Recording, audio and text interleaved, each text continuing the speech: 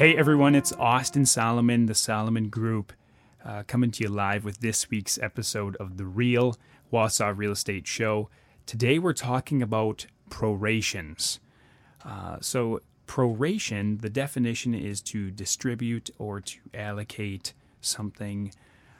So when it comes to real estate, it's not a fun topic, but it gets mixed up so much, and it's kind of, it's a new topic for a lot of people, so I just thought I'd debunk what it is and how it affects the real estate space. So when you own a home, you have a lot of reoccurring bills like property taxes, utilities, maybe you have an LP tank if you're out in the country, maybe you have fuel oil. If you have a condo, there's a HOA fee, or if it's a rental, there's rent and security deposits. There's all these things that need to be divvied up and accounted for when closing on a property. So how do all those things get squared away at closing? Well, it can be a little bit tricky, especially when you have all the different billing cycles for each of those things. So for for example, a city water sewer bill in our areas typically comes out every quarter, every 3 months. Or taxes, taxes are what we call they're paid in arrears, which means 2018's taxes are due in the first part of 2019. And then you have like LP. Well, those prices are changing on the daily, so that adds another variable. But that's where the title company comes in to prorate or distribute the proper amount of dollars to each category to the buyer and seller. So that effectively the buyer is, you'd say, starting fresh when they close on a home. So what do I mean by this? So let's say that we're going to use June 30th as a closing date. So that's halfway through the year. And if you have, taxes that are, let's say that June 30th is the closing date, and let's say the taxes are $1,200 a year, right? So that would be, so basically the seller would be responsible for the first half of the year's taxes while they own the property.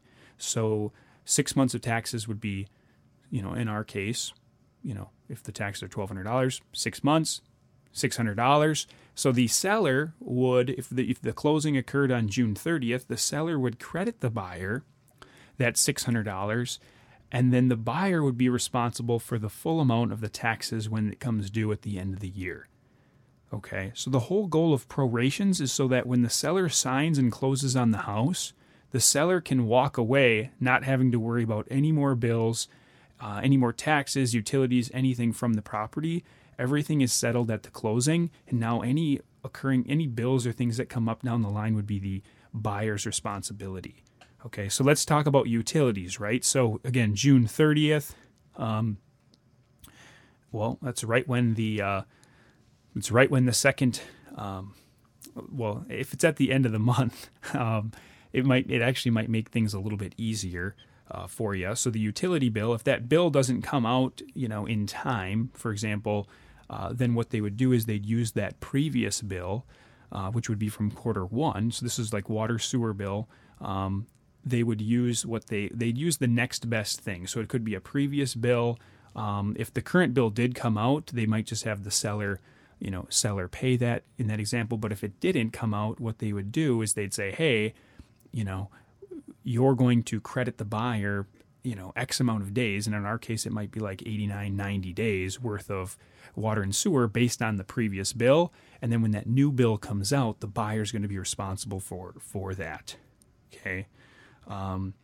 So like on June, let's say it's a June 1st closing, right?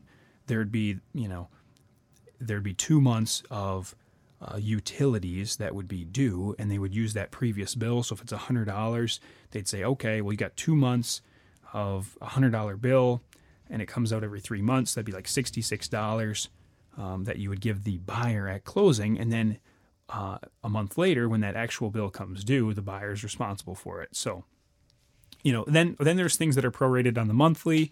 Could be like a rent amount, and that's pretty easy, right? So if you close on the 15th day of the month, and there's a rent payment that's, $1,000 a month, and you have to prorate that rent, then the buyer, the seller would hold on to, if the seller were to collect the rent before the closing, the seller would hold on to half of that, or $500, and then the other half would go to the buyer.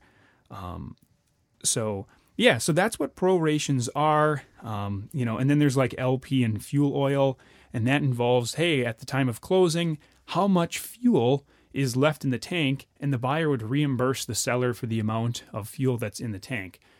So for example, an LP tank, let's say there's 100 gallons and the current price of fuel is 100 gallons. Then at closing, the buyer would give the seller a check. Hey, here's $100 for the fuel that's left in your tank. Done, right?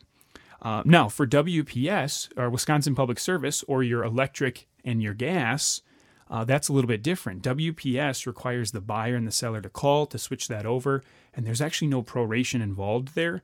What they do is they'll just, if it's closing on X day, they will just do a meter read and send out 2 bills and start it fresh for the buyer. So that works out pretty nice too. So that's what prorations are when you're selling a house and when you're buying.